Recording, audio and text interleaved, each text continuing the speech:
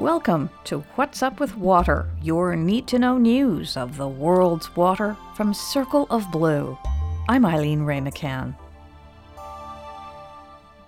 Honduras is one of the world's deadliest countries for environmental activists, and 2 water defenders were killed earlier this month, according to Al Jazeera and WBUR. The victims were Ali Dominguez, age 38, and Jairo Bonilla, age 28. Since 2018, the 2 men had been organizing and leading peaceful protests against an open-pit iron oxide mine that was operating in a nearby national park. Activists and independent organizations have said that the mine was approved under dubious legal circumstances. They also claim that the mine pollutes the park's rivers, on which farmers and fishermen depend. Dominguez and Bonilla were beloved in their community of Wapinol, where they co-founded an environmental protection group. A United Nations human rights advocate has requested an independent investigation into the killings. It's one of many calls from international groups for transparency and action from Honduran President Xiomara Castro. According to Al Jazeera, Castro said last year that she would stop violence against environmental activists and cancel permits for open-pit mining. In China, state media say that trial operations have begun in a massive water diversion from the country's largest river.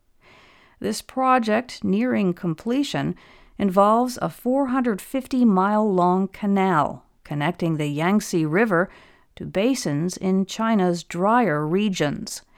The $14 billion project is one link in a national engineering plan to rebalance China's water supplies. Under the South-North Water Transfer Project, rivers in the wetter southern provinces are being diverted to the arid north. The canal from the Yangtze is expected to be finished by the end of this year.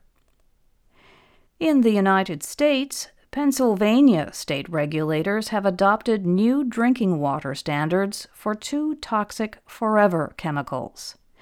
Long-term exposures to the compounds PFOA and PFOS have been linked to a cluster of health problems, including high cholesterol, kidney cancer, low birth weight, and weakened immune systems.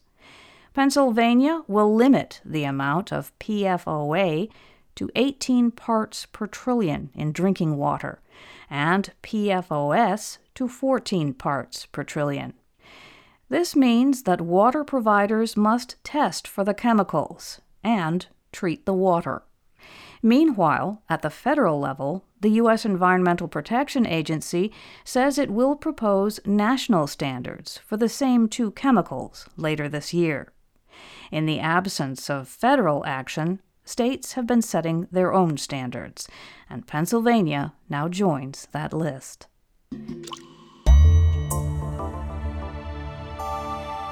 And that's What's Up with Water from Circle of Blue, where water speaks. You'll find more news and analysis and a chance to support our work at circleofblue.org. This is Eileen Ray McCann. Thanks for being here.